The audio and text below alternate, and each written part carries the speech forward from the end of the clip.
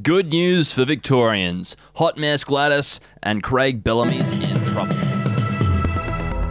Hello and welcome to the Batuta Advocate's Daily News Bulletin for Tuesday, the 27th of October. My name is Wendell Hussey. And my name is still Errol Parker. I hope you're all doing well.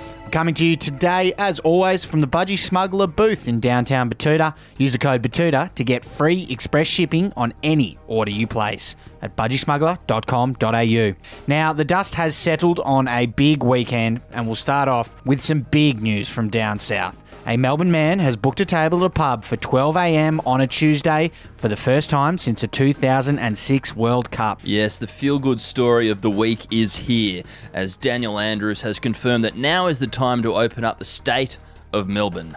Retail and pubs, cafes and restaurants, amongst a raft of other things, are opening up tonight at midnight, I think. As a result, one local man has confirmed that he's wasted no time in organising a full-blown session kicking off at 1 past midnight on the dot.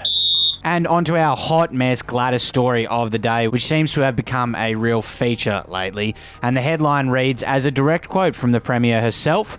That is, "Oh my God, everyone shreds documents relating to a $250 million fraud during a breakup." Look, she's absolutely right. We've all been there.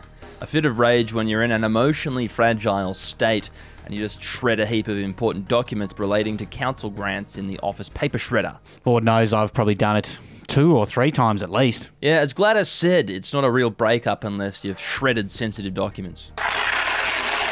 There you go. Some news from the sports world now, and ANZ Stadium has stung Craig Bellamy with a $60,000 bill to replace furniture in the coach's box. The angriest coach in rugby league is back at it again, Wendell. He captured rugby league fans' attention when he reportedly put the boot through over 16 chairs, several tables, 2 doors, and a 90-inch Samsung smart television. And they were comfortably winning for about 78 minutes of that entire game, so it seems like it was a bit of a waste from the man they call Belly Ache there.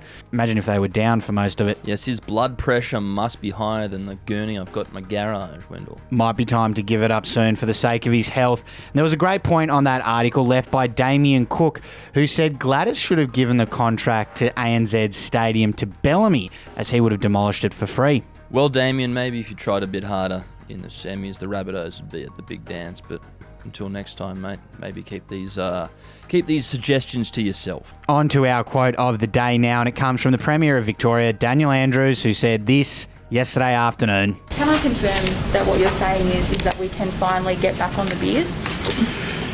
I don't know that I'll be drinking a beer tonight.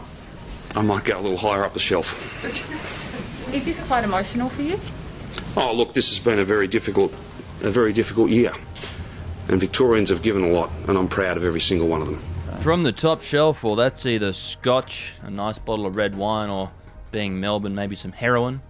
So whatever Dan's into, I hope he finds time to relax. It's been a very stressful time for him. Yeah, it's been a hell of a few months for the big fella, so hopefully he enjoys it. Anyway, we will leave you for the day. Thanks for your company, and we'll be back again tomorrow, and we'll talk to you then. See ya. See you guys.